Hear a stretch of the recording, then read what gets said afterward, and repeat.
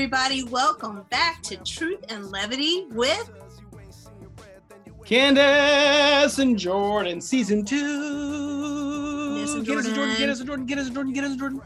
and Candace. And we are back, and it's season 2. We made it through a whole year of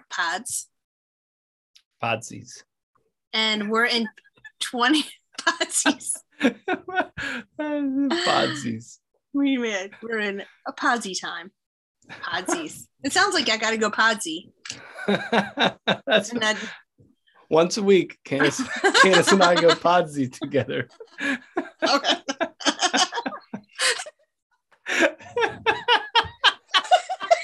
We probably should start over. Oh my god. No, we can't. This is oh great. My goodness. Here this you is go. The best beginning to season 2 ever. Welcome back.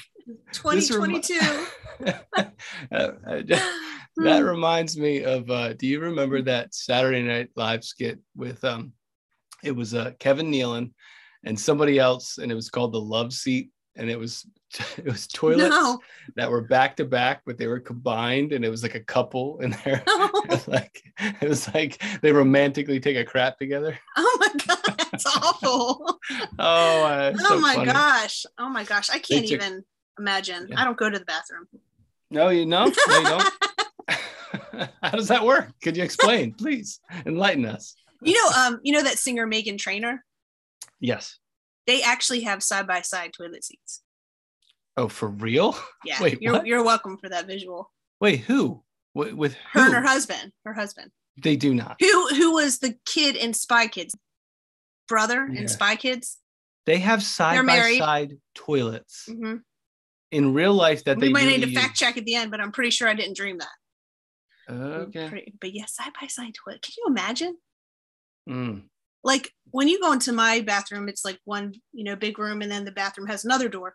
Both doors have to be shut for me. I can't imagine. I can't imagine sitting next to somebody going, "Hey." It was funny when it was a joke. Now I'm disturbed. I know. People actually do that. Well, yeah, I don't remember the reason why. She had a reason why.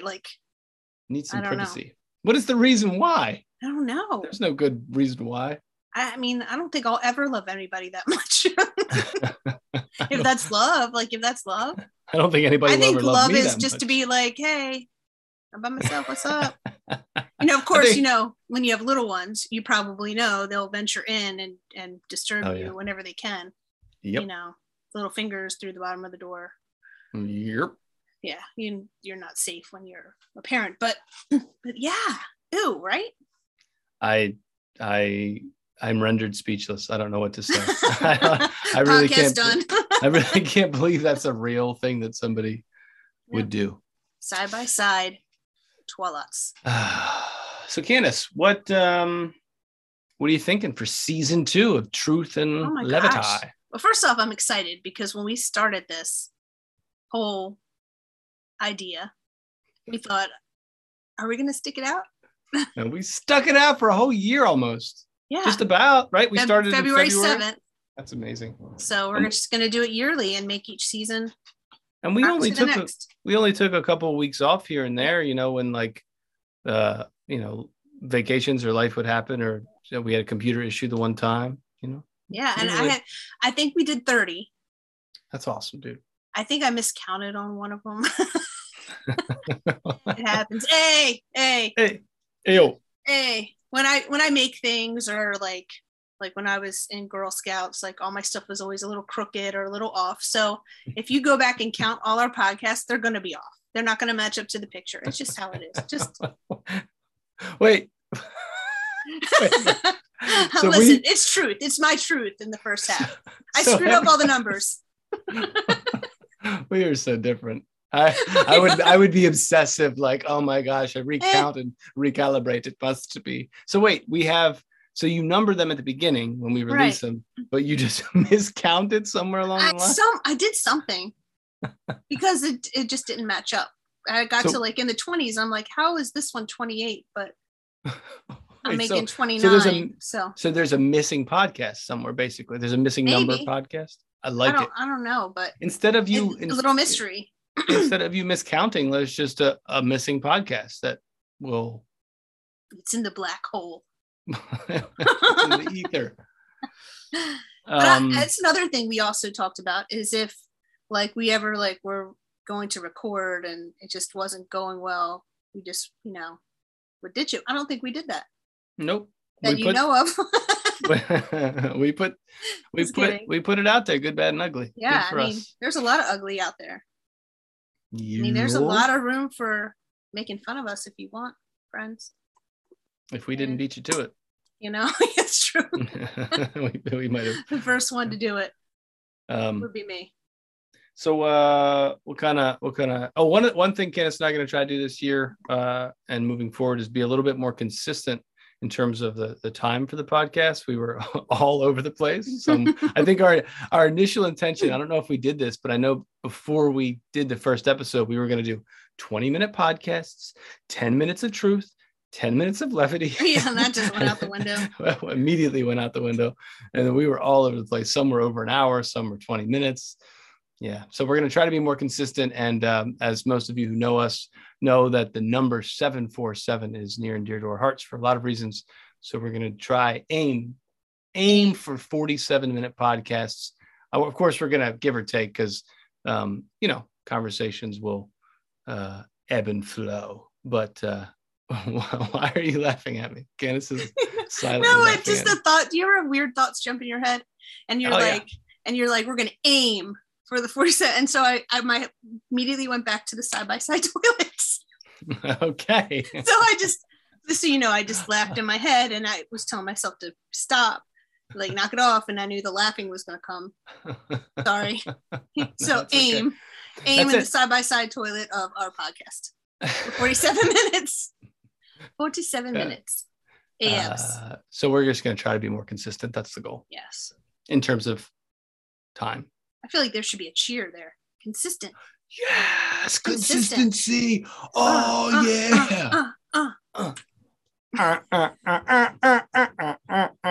No limit. For 47 minutes. They're gonna be more consistent. I guess. Yeah. Now I'm gonna share and comment.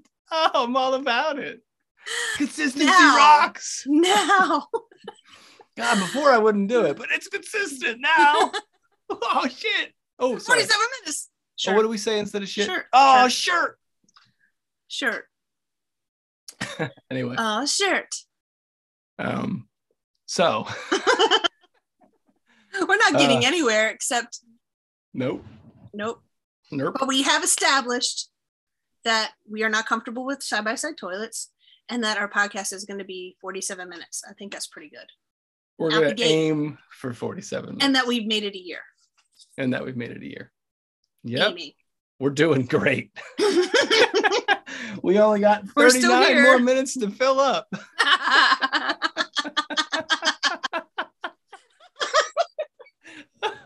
39. Consistency. Oh my goodness. I feel like I haven't talked to you in forever. It's been a bit. We just sort of ended season 1. No, we didn't even say bye. It's like well, hello again. But here's the thing. We didn't know if we were going to get picked up for renewal. Season 2. Yeah. So we got picked up. We got renewed. We're renewed for season 2. So we couldn't do like a closing. So we kind of left it open-ended for you all. Yep. The cliffhanger. Oh my gosh. And here we are. We're back. What will they say next?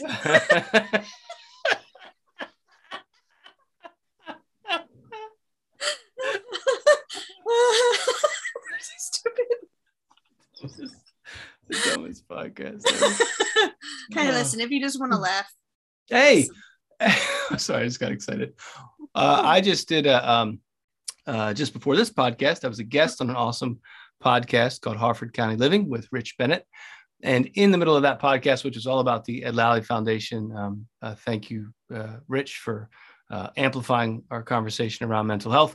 But he also notified me, Candace, and I mentioned this to you before we started, but now you have to act like it's the first time I'm telling you. Rich mentioned that we were nominated for Harford County Podcast of the Year for Harford County Living. How about that? Is so awesome. Yeah, first time hearing that.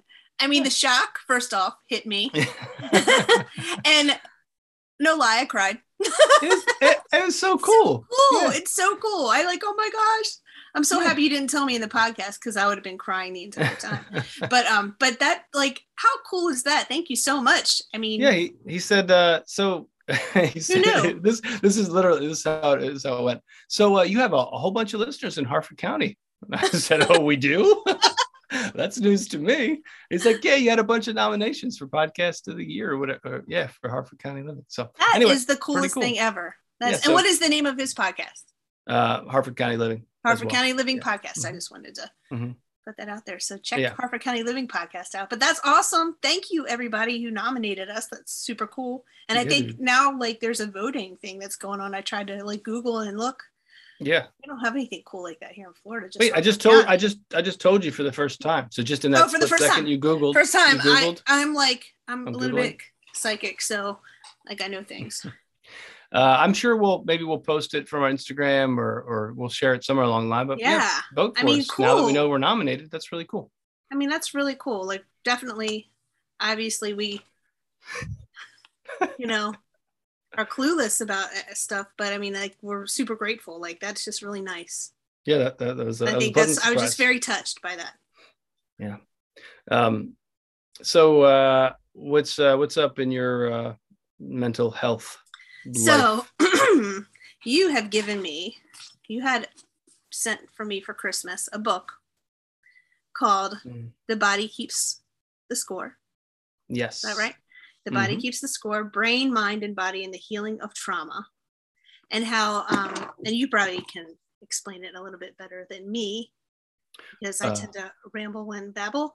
But basically, whatever you go through, whatever trauma, if you've had surgeries or if you've gotten in an accident or, victims of different sorts of abuse, or your father dying the way ours did, or even just a shocking passing of somebody close to you, anything that brings trauma in your life, including complex forms of trauma, which is like maybe it's not a single acute event like you referenced, an accident or abuse, but just kind of the cumulative effect of having your reality denied and stuff like that, or being in an abusive relationship that maybe isn't even just like these instances of big moments of physical abuse, but sort of like subtle emotional abuse that happens over the course of time. So all these kind of forms of trauma, both acute and complex, is what the book's about. Sorry, I just wanted to add that. So I'm only on I just finished chapter 1. I haven't gotten to that yet. I am. So, but Jordan is like pretty much done the book. But the thing with this is it gets trapped in your body, right? Mm-hmm. And it comes out as different like illnesses and just different anxieties, depressions, and stuff like that. Might not be that you are that you're completely a depressed, anxious person. It could be something that's trapped into your body, into your I don't know. It's basically the idea. Well, first of all, I want to shout out to Adam, who recommended the book to me. Buddy Adam from way back. I love Adam. Adam is an avid reader, and he recommends a lot of books to me. And this was honestly, I don't have a ton of time to read, so I appreciate all the recommendations. But as soon as he recommended this one, something compelled me to read it immediately. And it's my first book that I'm not actually reading; I'm listening to. And it's a book that's well traveled and I've heard of in years past from different psychologists and other books reference it. It's a really it's a well-known and renowned book. But basically the idea is, or the truth is, that if we don't fully process our experiences of trauma, whether singular or, over the course of time, if we don't process them mentally, emotionally, physically, they will become stuck in our experience, physically in our bodies. And so that can manifest in a variety of ways, illnesses, aches, pains, a variety of ways, diseases, also can sort of become stuck in mental, emotional experiences of depression, anxiety, those kind of things. And the idea through the book is that we need to basically listen to our bodies. Our bodies are telling us stuff that sometimes our conscious mind is not aware of. There's things that are just deeper than the level of our awareness. In fact, sometimes our mind, because part of the processing like that, sometimes it's just not available to us. Like we're a child and we didn't have the awareness. Oh, I need to process this, or our environment, didn't give us that space to, or we're an adult and we just want to avoid it and I don't want to feel it and I'm fine. Everything's okay. And I'm just going to keep pushing on. And the title of the book's The Body Keeps the Score, because we can try to deny it all we want, whether it was the denial was forced on us because we were kids, or whether the denial, it was our own sort of choice to be unconscious as an adult. We can deny it all we want, but the body keeps the score. So it's going to stick with us. And the more we listen to our bodies and acknowledge those traumas, the more that we then can allow ourselves to process them, instead of being stuck at that point in that place in our life, just sort of reliving it mentally, physically, emotionally.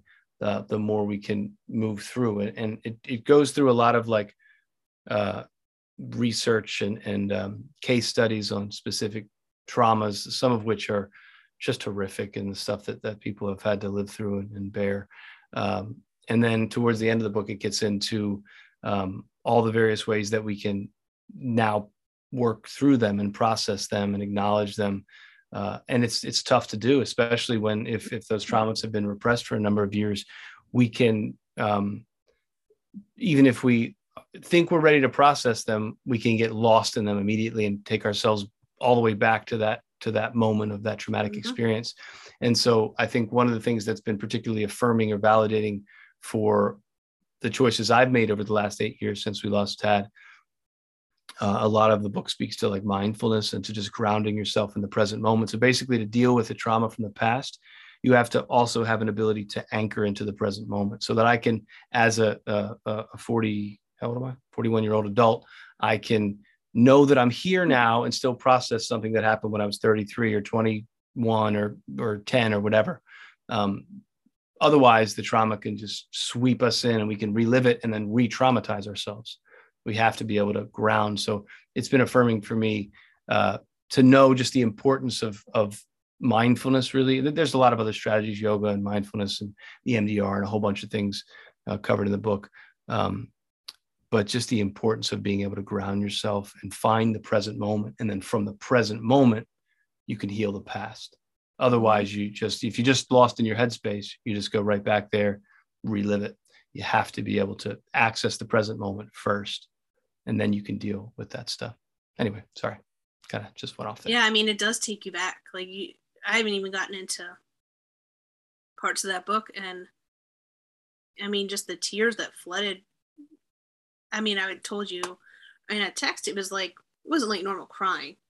Mm-hmm. It was like water just pouring, like it was just releasing.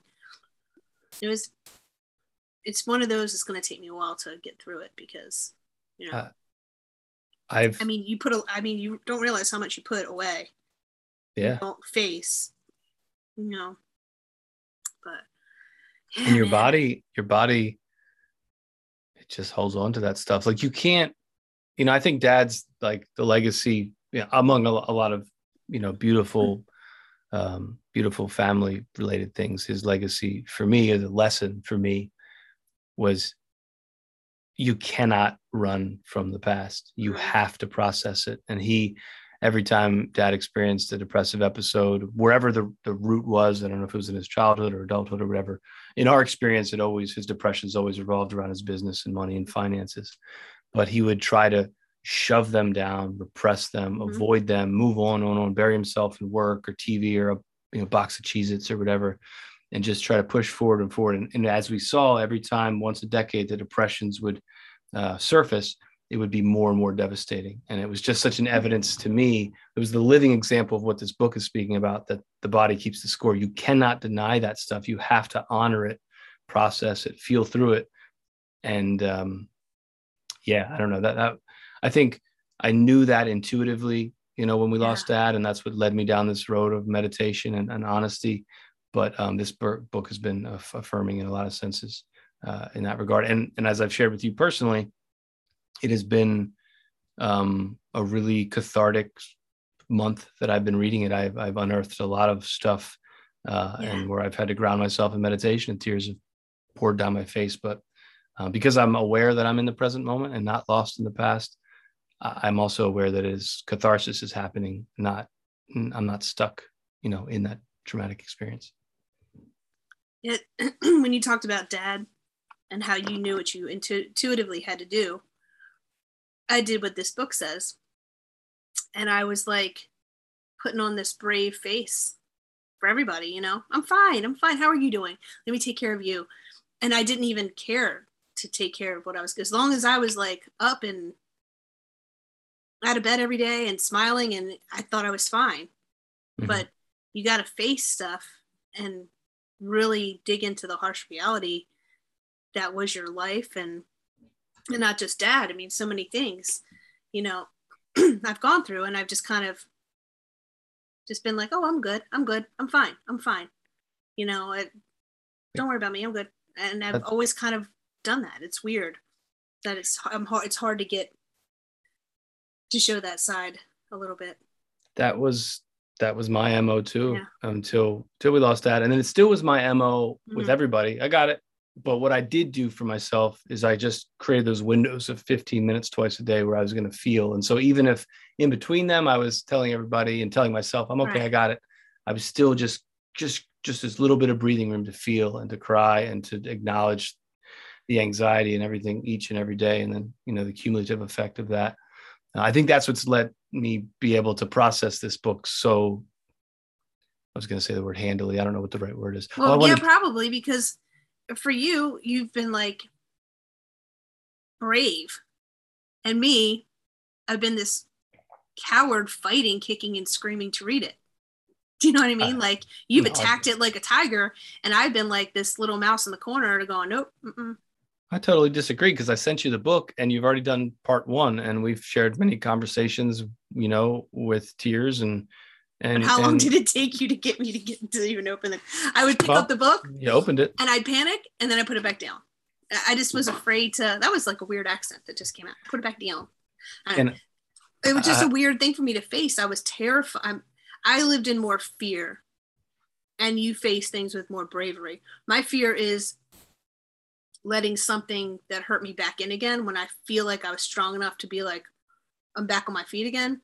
Mm-hmm. And realizing now that being back on my feet again doesn't necessarily mean that I'm fine. Yeah. So I am facing some things, and some things that I've buried deep that are coming to the surface a little bit. And I'm like, wow. And then, you can kind of take them in chunks and actually deal with them now in a more, like, I feel like my brain is a little more mature than it was maybe 20 years ago. And, there's certain things I feel like I've grown and gotten a little bit stronger, and certain things that where I can face it now, whereas then maybe I couldn't have. The thing that for me, I think that you're kind of giving voice to what you're experiencing now. And for me, what the journey of meditation has been is it was more like I was just tired of having this thing looming beneath my surface. Mm-hmm. And instead of hiding from it or it always just kind of being there, I wanted to start to face it on my terms. And that's what my daily meditations were. Instead of you coming up and this depressive wave or this, anxiety attack or whatever, instead of it just gripping me on its terms, I wanted to create this space in my day to face it. And then the more I was willing to do that, the less it was looming underneath my surface. I want to share something with you, Ken. Megan and I watched a show called Dexter. It was on Showtime for a number of years. And we started, it did, I don't know how many seasons it ran, 8 or 9 seasons. And then, and it was off, and it just came back for one final season, like to tie up the whole story.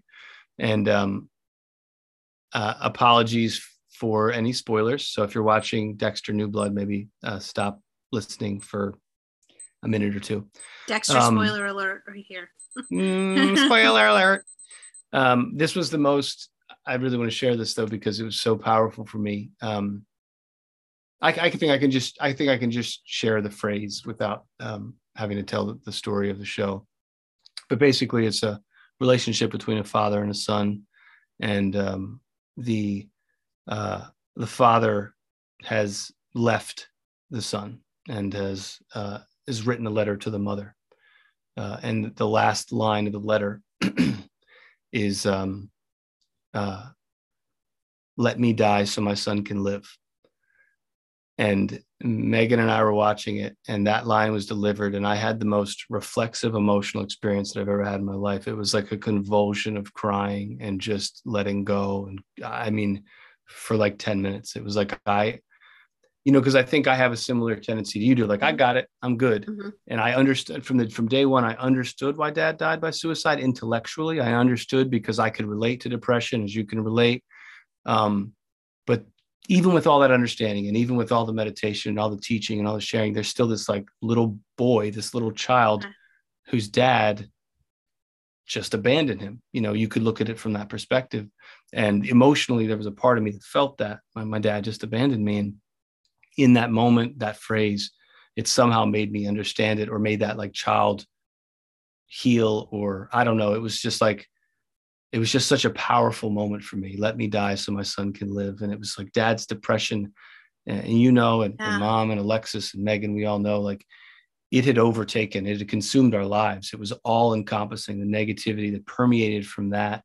And I don't know, it was just the most, next time you talk to Megan, she'll tell you she was sitting there watching it with me, and I couldn't even control myself. It was just so, but it wasn't like it was a catharsis. It was like, let me die. I can imagine. Yeah. From your gut, probably. Yeah. Wow. Anyway. Wow.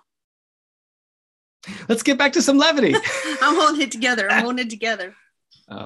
Sorry. Yeah. That's beautiful. I really wanted to share that with you because it was just so moving for me. And the book is helping me tap into that kid who, the other part of my brain, my being was, I got it. I can heal it. I can help others heal. I can fix it, blah, blah, blah, blah, blah. But there's still a kid in there who lost his dad. And, emotionally, that loss feels like abandonment. Like there was a choice that you made not to be here with me, and not to be here with his daughters and his wife and his daughter-in-law and all of us. And usually, emotionally, maybe I would frame it as like, you think of it as just, well, some people who are uneducated think of it as like a selfish decision, or maybe you want people who maybe could find a peace with it. He was in so much pain, he needed to end that pain. But I imagine, in so much as there was any level of consciousness at that moment when you're that sick, that there was a choice to just like free us all from this depression that had consumed his life, our lives, the business, everything. It just had taken us down. I mean, that was the darkest year of my life, of all of our collective lives. I mean, there was nothing darker than that experience to watch your father, or the patriarch of our family, to just watch him like crumble before your eyes. Yeah, it was, I don't know. Yeah. So he was gone. He had already left. Oh yeah. He was far gone. And so that the suicide was mercy, honestly, on him and on all of us, because his spirit was gone. He was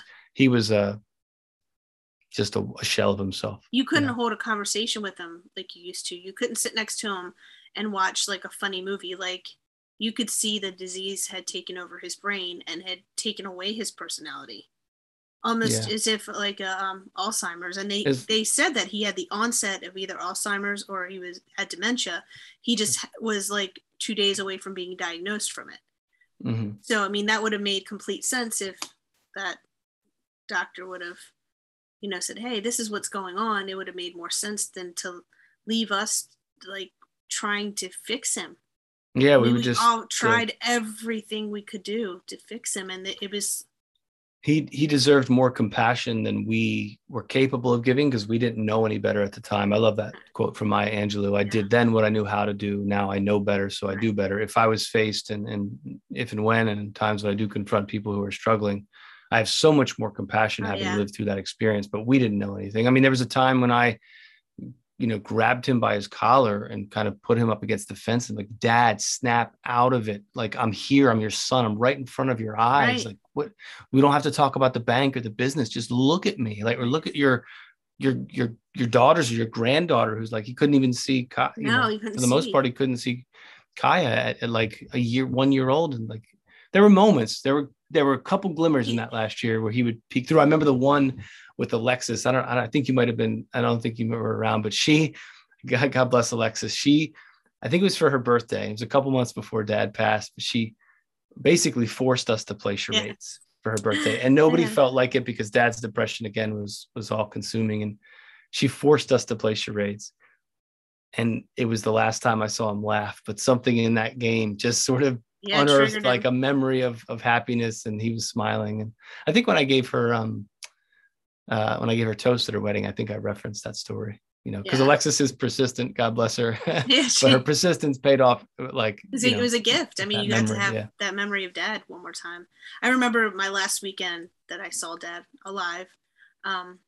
We had a plane ticket, and it was for me to come down and look at houses when we went to move down here.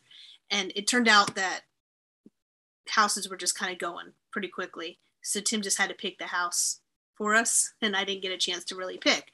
So I had these tickets. So I'm like, oh, I'll come visit.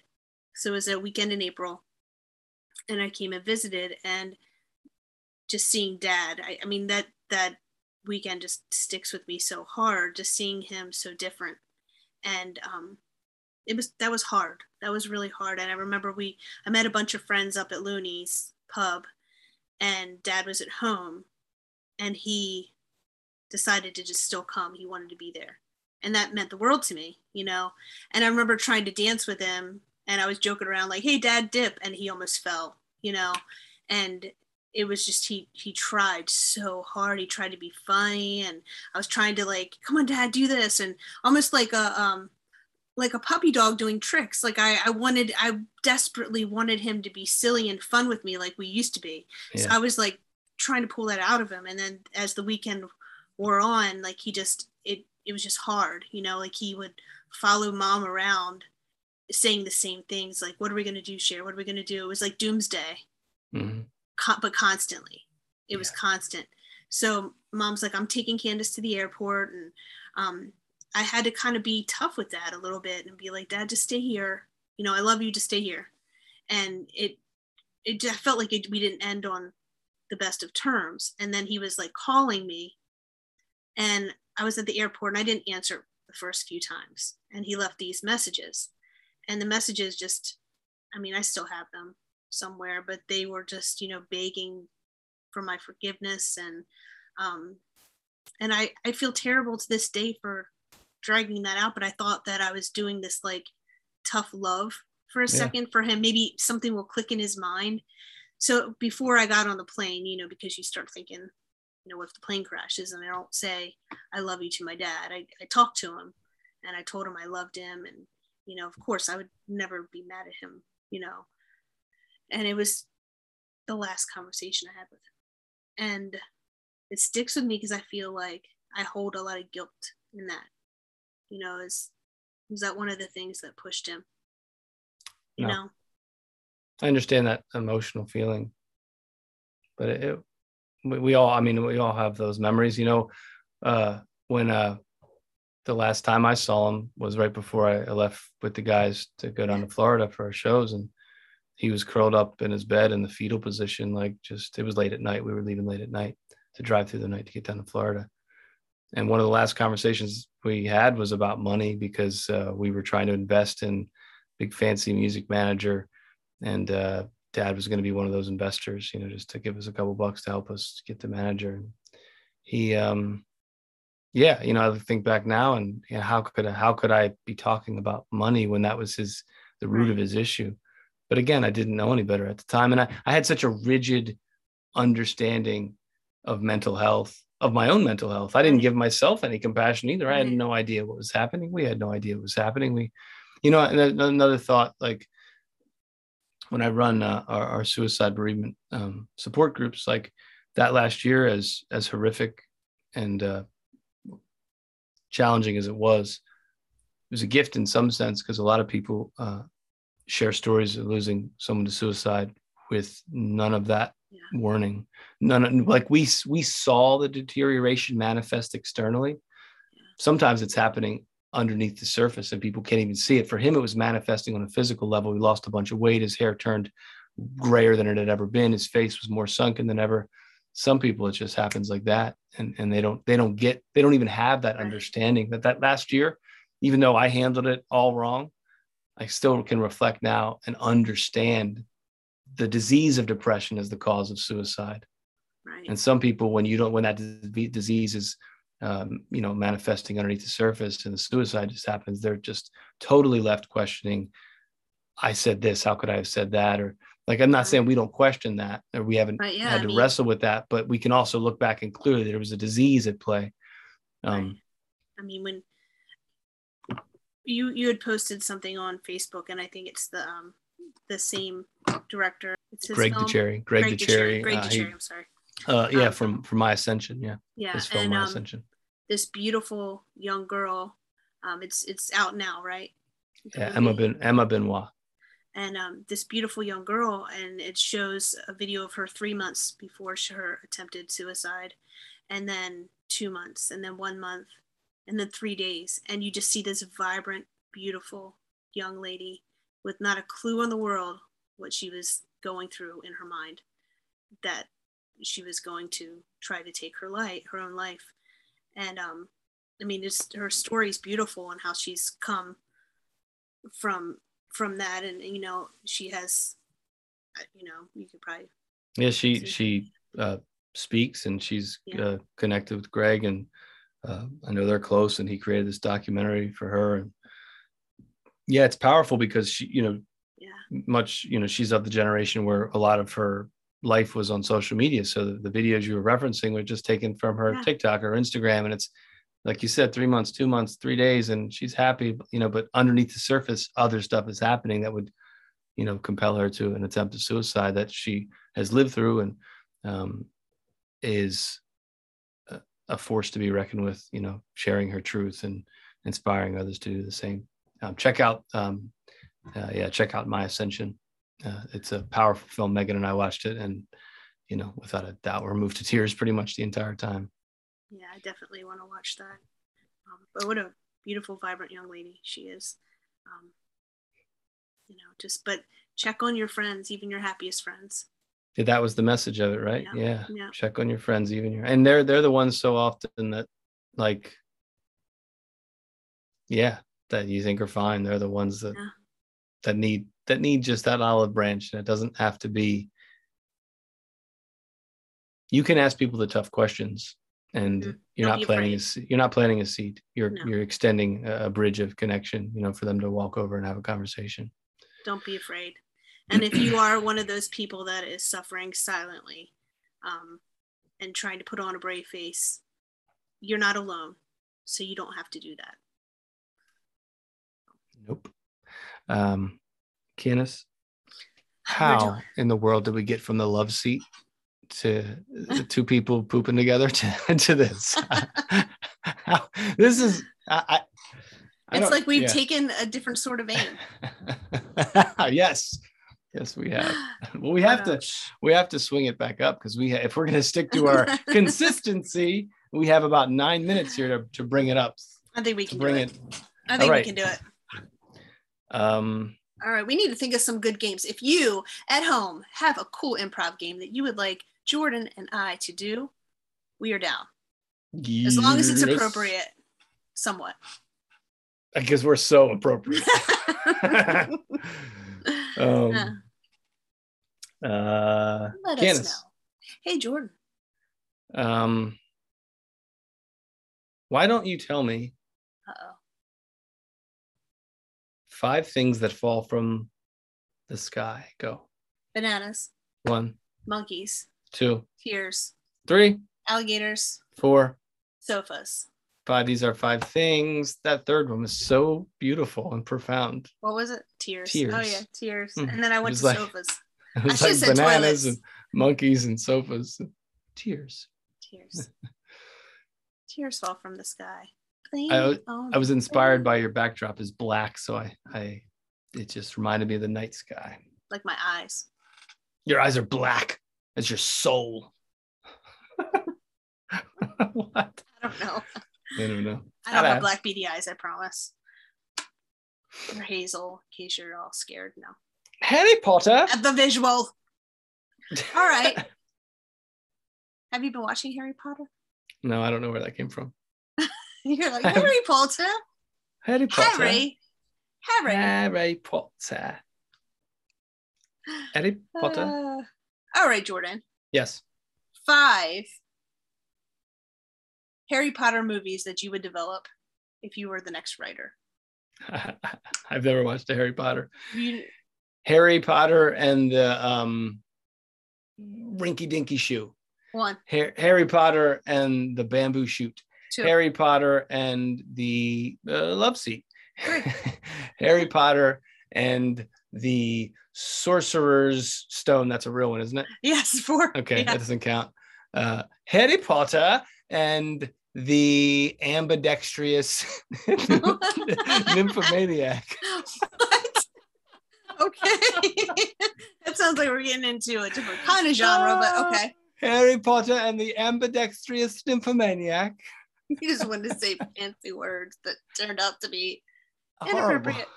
Yeah, we're so appropriate. Like we said. 5. You need a 5. That wasn't. Oh, that was. Because you said this one doesn't count. Harry Potter and the guitar. I'm bringing it back home to safety. Oh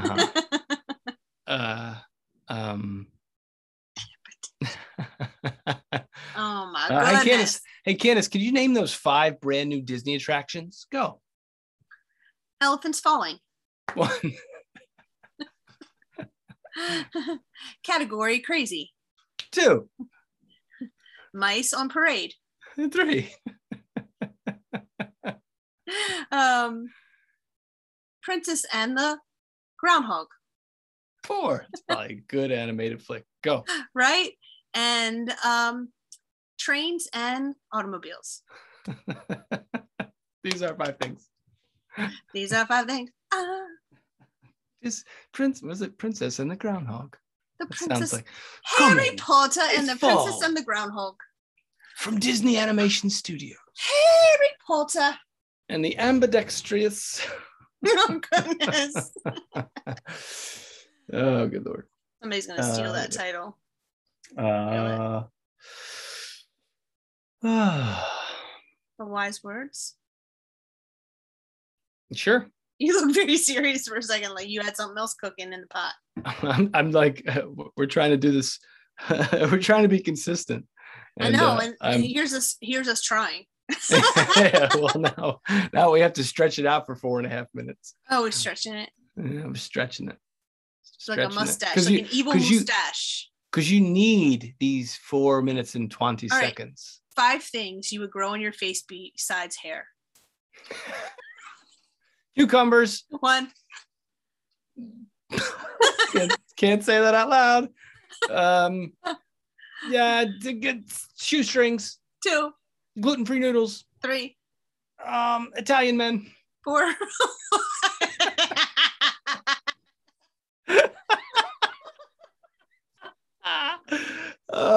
And grass. Italian man growing out of your face. Bellissimo. Buongiorno. You'd shave him off your face. You'd be like, arrivederci. Arrivederci. Oh, God. Oh my goodness. That's so gross, though. If you think about like gluten-free, whatever. Oh, sorry for that visual, folks. Although you're gonna picture Jordan, Italian man, coming off of his face. Oh, forget about it. He's like the Sopranos on my face. Tony Soprano coming out of my chin. Christopher Moltisanti mustache. Did you watch the? Actually, I can't talk. We have 3 minutes. I gotta shut up, Jordan. Quick answers, rapid fire. Did you watch the Sopranos prequel movie? Yes or no? Yes. Was it good in your opinion? Yes or no? I don't know if we finished it completely, so it was a little bit confusing. I was a little bit confused because I was trying to be like, who is this person? Who's that person? Because I watched Sopranos before, so I had what they all look like. So I'm like, he doesn't really look like him, so I think overthink. That's the worst one-word answer of all time. Oh, it's supposed to be one word? Have you met me? I'll tell you what I did watch, we'll talk about it next time, is Ted Lasso. Oh, yes, that should be a whole episode on Ted Lasso. He's my hero. I love him. I feel like I'm like, he's my spirit animal, and it's like part of me is kind of like him. Like I am a cheese ball in that way. If you're struggling with your mental health, watch Ted Lasso. I mean that sincerely. Please. Like if you can't bring yourself to meditate or do this or do that, like watch that show. I feel like there's something intrinsic in watching that just brings up positive emotions or feelings about the world that we live in. There's good people out there, and that's how I think most people in their heart are. Our brains get in the way sometimes, for sure, but most of us people care. Are good. Yeah. Hey, Candace, wise words. Wise words. I said it faster, I think. Than you. Faster. Wise words. I said it faster than you. Wise words. Ready? 1, 2, 3. Wise words. We're so stupid. Oh my gosh. Well, listeners, we'd like to leave you with, of course, these profound words of wisdom. Profound. Do you consider me to be a silly Willie?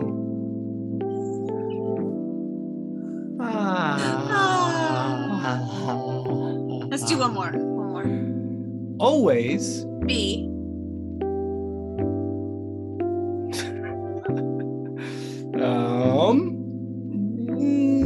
thinking and stinking. Always be thinking and stinking. Back to the side-by-side toilets. We hope you all have a wonderful, wonderful week, and we will be back next week. Yes, for season 2, Ep 2, unless Candace decides to name it Ep 74. Possibilities. We could skip a couple. Who knows? I might just do that. You never know. Listen, subscribe, comment. That's our timer for 47 minutes. Time's up. This has been Truth and Levity with Candace. Bye.